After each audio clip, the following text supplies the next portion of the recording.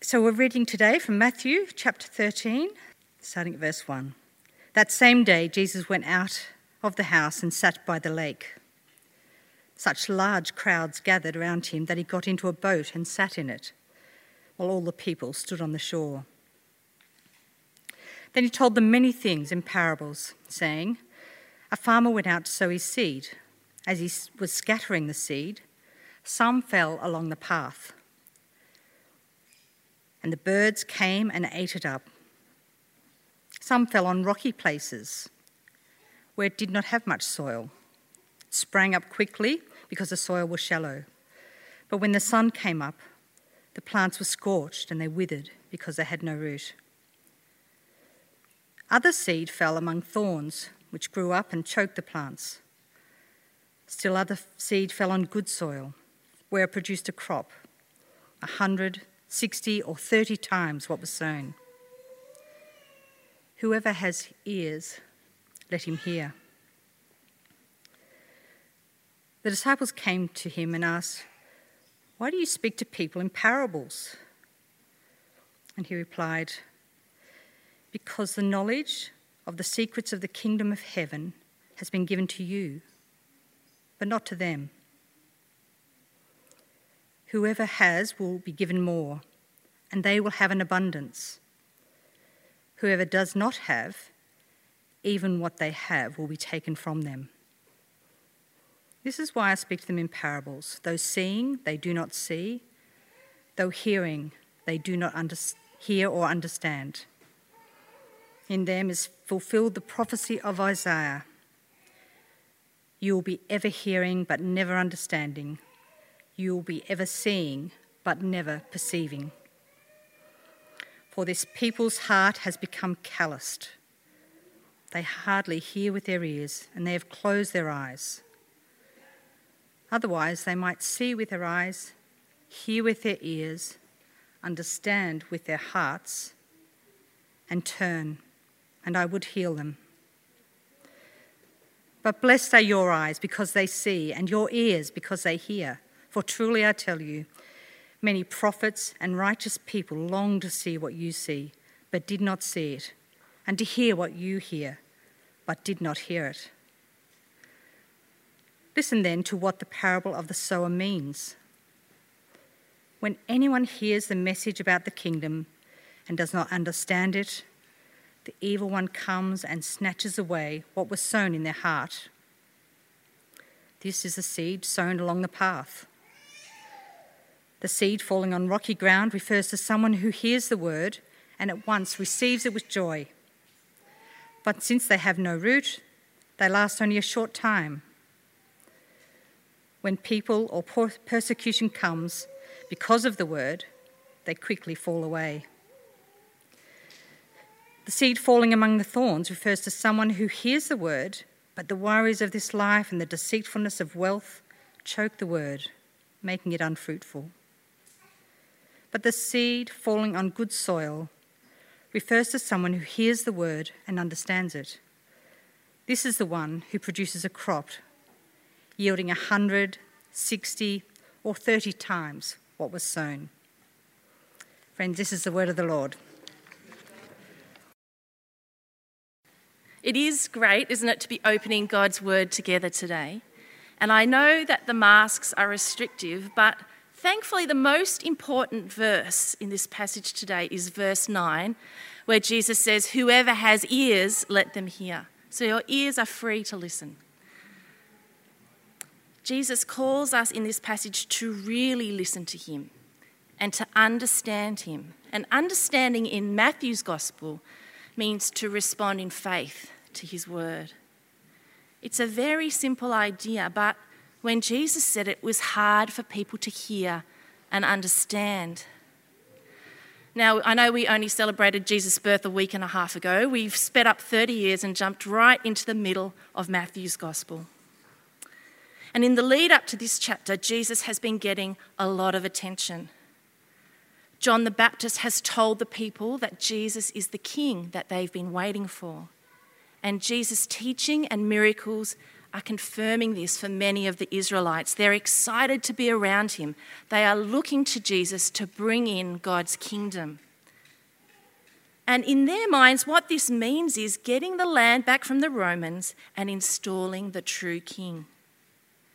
Their hope is in Jesus for a revolution, for the kingdom of heaven, God's rule to be established on earth once and for all. And they are right to hope in him because he was bringing in the kingdom of heaven. But in the chapter before we have the one that we have today, some significant people have started to push back. Religious leaders have told Jesus off for healing someone on the Sabbath.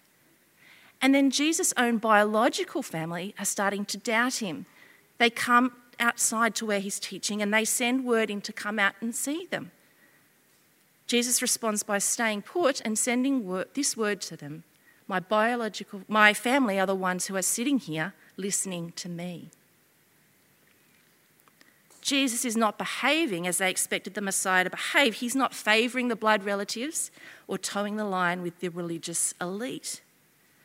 So this chapter we have here, right at the start, it says, on that very same day. So on that very same day when the pushback is coming, Jesus goes out to the crowd that have gathered and followed him. So now would be a good time, don't you think, for Jesus to get them on side, to build his majority. The crowd is actually so large that he gets in the boat and goes out a little from the shore. It's like an amphitheatre. Everyone's on the shore and his voice will carry.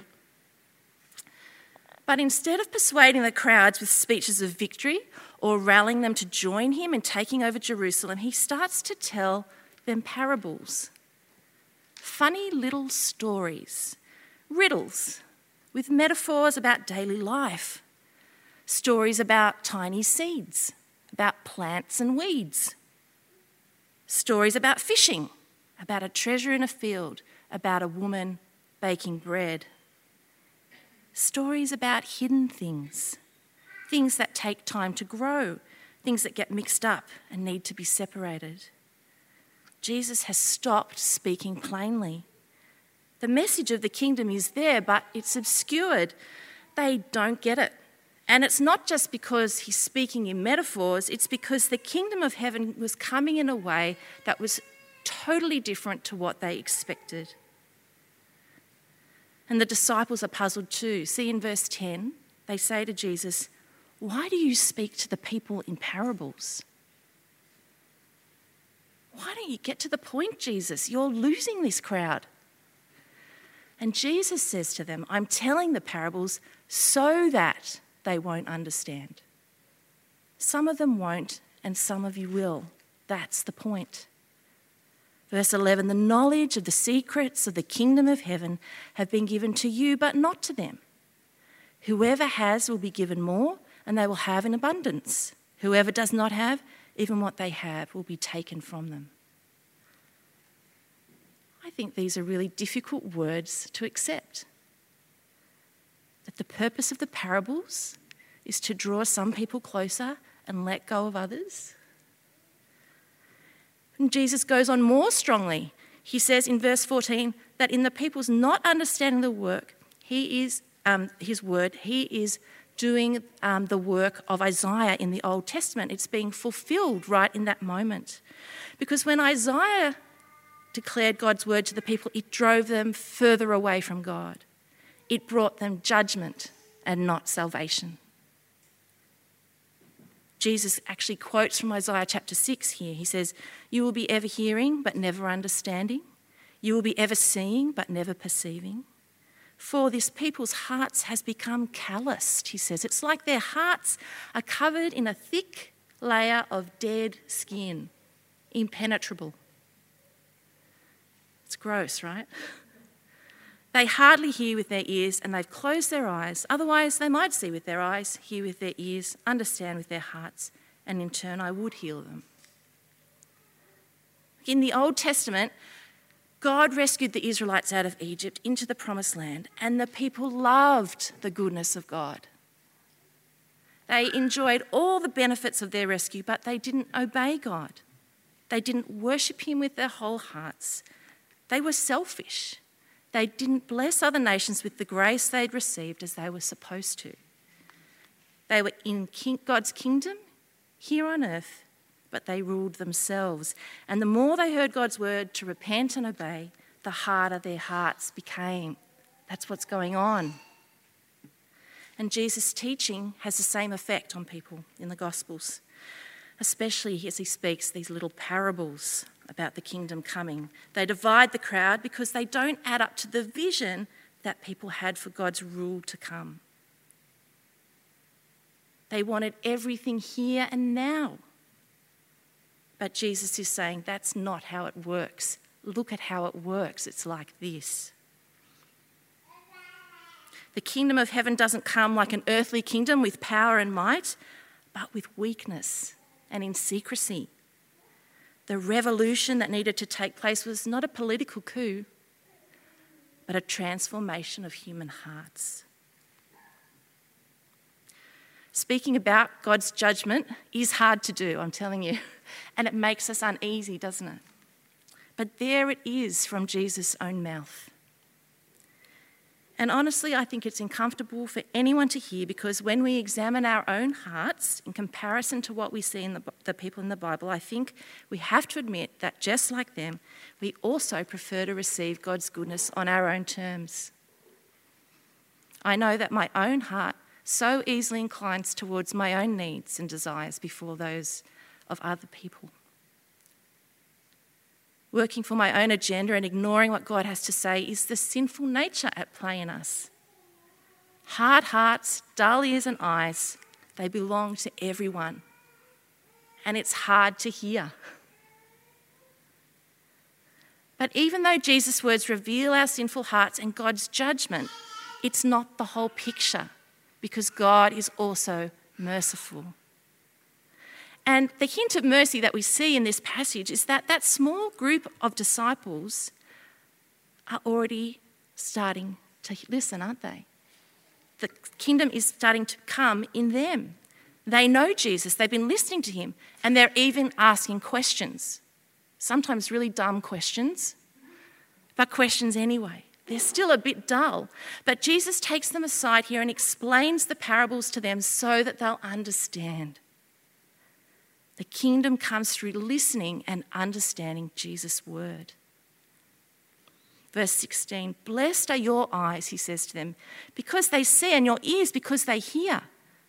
For truly I tell you, many prophets and righteous people long to see what you see, but did not see it, and to hear what you hear, but did not hear it. They see and they hear Jesus. They have what people have been longing for. They have Jesus with them. And here the revolution begins. And this is how it happens. Jesus, the King of heaven, takes his throne on the cross. His death satisfies God's judgment on us all. When he dies and is buried, it's like he's a seed sown in the ground. And when he rises to life, our dull eyes and ears can see and hear again, and his Holy Spirit comes to transform our calloused hearts into soft ones that can receive his word and flourish. Now, the disciples in this story were transformed after Jesus' death and resurrection. They're a bit dull here, but when the Holy Spirit's come, they become bold witnesses to this word of God, this story about Jesus, and the kingdom of heaven grows as they share the gospel, and it multiplies. This is the same message that's come to us all these years later, that's been passed on as the kingdom is growing in people's hearts. And even Matthew writing it down here, this explanation to the disciples, is a sign to us of God's grace. We get to listen to the explanation of Jesus. Well, I don't need to explain it too much to you because Jesus has, but we are going to have a little look at the actual story, the parable, and some of the warnings and encouragements that are there for us even today. So the sower sows the seed, and it's not like us in our little urban plots, putting each one carefully in and making sure we don't waste a single one, sharing the seedlings out amongst us, which is a beautiful thing, by the way. But in those days, on a big plot of land, you scatter the seed, or you have a bag with a hole in it behind you, and the seed just comes out and it lands where it will. And it lands in different places. And in the story, only 1/4 of the seed actually flourishes and becomes fruitful. It's quite a low strike rate, I reckon. The rest is either devoured by birds, shrivels up in the sun, or gets choked by thorns. And Jesus says this is what happens when the word of God goes out to people. Some seed lands on the path. The word, it's like people hearing the message about Jesus and dismissing it straight away. It goes nowhere near their hearts. The birds that swoop in and devour the seed, Jesus says, is the work of the evil one, or Satan. It's not just the person rejecting it, there's something actually spiritual happening. You know, sometimes when I talk to Christian friends about where I live and doing ministry in the inner north of Melbourne, I get this response, oh, that's hard ground to work. They're referencing this parable, aren't they? Are they right? I wonder if they're right, that this is hard ground, that the word of God doesn't seem to penetrate. It falls on deaf ears. Well, if this is what's happening, then we don't need to feel rejected or irrelevant. What we do need to do is pray, because it is God's Spirit that softens hearts. We need to ask God to protect people from the spiritual work of Satan and ask for the Holy Spirit to open their ears and soften their hearts. We want to plant another church at the end of this year. Pray that God would be softening the ground ahead of us. And there's a warning for us here too, I think, because it's very possible to sit in a church for years or grow up as a Christian or even be an expert on the Bible, but for it all to live in our heads and never touch our hearts or shape our worldview or change the way we live and love other people. So you might want to check, how is it that you listen to God's word? We don't want to sit at a distance. We don't want to be people who are listening purely intellectually or critically. Keep asking God to let his word touch your heart and bring you life. The next ground is the rocky ground, and Jesus emphasises this one. There's 2 verses for this one. I think it's because that's what the crowd he was dealing with were like. He says in verse 5, it falls on the rocky places where it did not have much soil. It sprang up quickly because the soil was shallow. When the sun came up, the plants were scorched and they withered because they had no root. 3 times he says, shallow, shallow, shallow. This crowd is excited about Jesus, but it doesn't last. They lack depth. Verse 21, he says, when trouble or persecution comes because of the word, they fall away quickly. And so they did. When Jesus goes to the cross, he is all alone. He was not the Messiah they were looking for after all. And in a way, this still happens today, I think. Sometimes people hear that God loves them, that Jesus has paid the price for them even, and they jump right in. But they haven't counted the cost. What will it look like to belong to Jesus and to obey him? So when life's troubles come, or faith is ridiculed, or obedience is difficult, they give up. We don't want this to happen to us. Let's continue to consider what God's word says about suffering and the Christian life. Ask God to help us to persevere. And pray for those who really are suffering for their faith. There are people around the world who are in jail or in fear of their life because they belong to Jesus. Pray that they would persevere. Now, there's the plants that are choked by thorns, the third ones, and I think this is a big one for churches in the West. Jesus says in verse 22, the seed that's choked by thorns is like someone who hears the word, but the worries of this life and the deceitfulness of wealth choke the word, making it unfruitful. Jesus points to wealth often as an obstacle to faith. And for sure, we have been formed by a culture that values the money makers and people with status. And if we care about those things too much, our faith will take a back seat. Money and status in this world have nothing to do with the kingdom of heaven. if you think about it. They're obstacles that stifle our spiritual growth. But not just wealth. I've been thinking about this, we have also been formed by a culture with many competing voices and ideologies, haven't we? These are other things that grow up alongside us. We've got so much information and commentary on anything and everything right at our fingertips. We're constantly distracted by things big and small and the arguments going on around us in the culture. Some of this we can affirm. It matches up with the good values of the gospel. But some of it doesn't, and we need to learn to critique the influences around us. Even the best thinking about what makes a good society out there will not be able to transform human hearts like the word of Jesus. I'm going to give you an example. Let's think about feminism. Feminism has contributed so much good to our culture. I've been reading a book called The Bible in Australia by Meredith Lake, which is a fantastic book. I recommend you read it. But I'm reminded as I read it that so many good social justice initiatives in our country began with people where the word had really taken root in their heart. And the first suffragettes were women who understood from the Bible that men and women were created equal, and that a good society will be one where men and women are both heard and have the vote, right? This is good stuff. But no matter how right the thinking is in feminist ideology, on its own, it cannot change the root of the problem, and that's what's going on in our hearts. That's why it's so devastating after all the talk and all the work that in the past year of COVID, family violence has escalated dramatically. Even though we're talking about it more, even though we're creating programs in our communities and solutions of a kind, it's not transforming people's hearts so that we know how to love each other. So while we can affirm much there, we also need to recognise the shortfall. We need Jesus, and we need to bring the grace of God into our society. So it's important that the church engage with the ideas in the culture, affirming what we can, critiquing what we must, and making sure it's God's voice that is speaking the loudest to us here.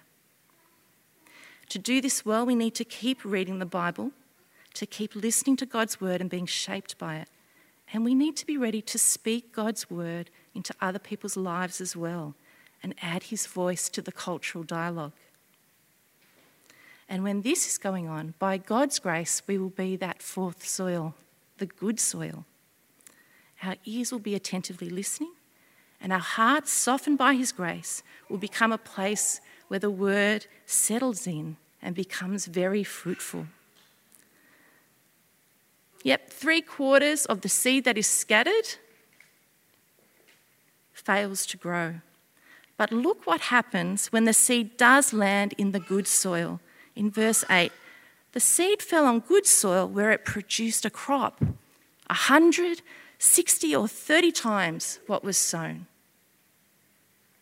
What looked like a small yield multiplied again and again, and it goes on. God's word doesn't fail. When we receive Jesus as our King, our Saviour King, his Spirit will be at work in us and the harvest will continue. How will we know it's happening? We will grow in joyful and radical obedience to God. We'll be persevering in faith when life is difficult and will bear with one another and our burdens. Our hearts will start to incline towards others, all kinds of people similar and different to us, and will extend God's mercy and his saving word to others, remembering that it's only by grace that we first came into his kingdom. And finally, we'll be praying a lot because we know we must rely on God to continue that work that he's begun in us. So we're going to do that now. I'm actually just going to give you a moment to pause. I know I've said a lot of things. It's a very rich parable. But maybe there's something that's come to you as I've been talking that jumped out at you and you just want to sit with it with God for a moment. So I'll let you do that. Ask God to make it real in your heart to make it fruitful. And then I'll close with a word of prayer. Heavenly Father, you are perfect in your justice and so abundant in mercy, and we give you thanks. We thank you that you have not been silent with us, but you have spoken, and you've given us your own Son, Jesus. Lord Jesus, King of heaven, we praise your name and thank you for your death on the cross for us and rising to new life. Give us a better grasp on what it is to live this wonderful life under your rule. Shape us, shape our church to really be people of grace and love in our community, sharing your word with others. Amen.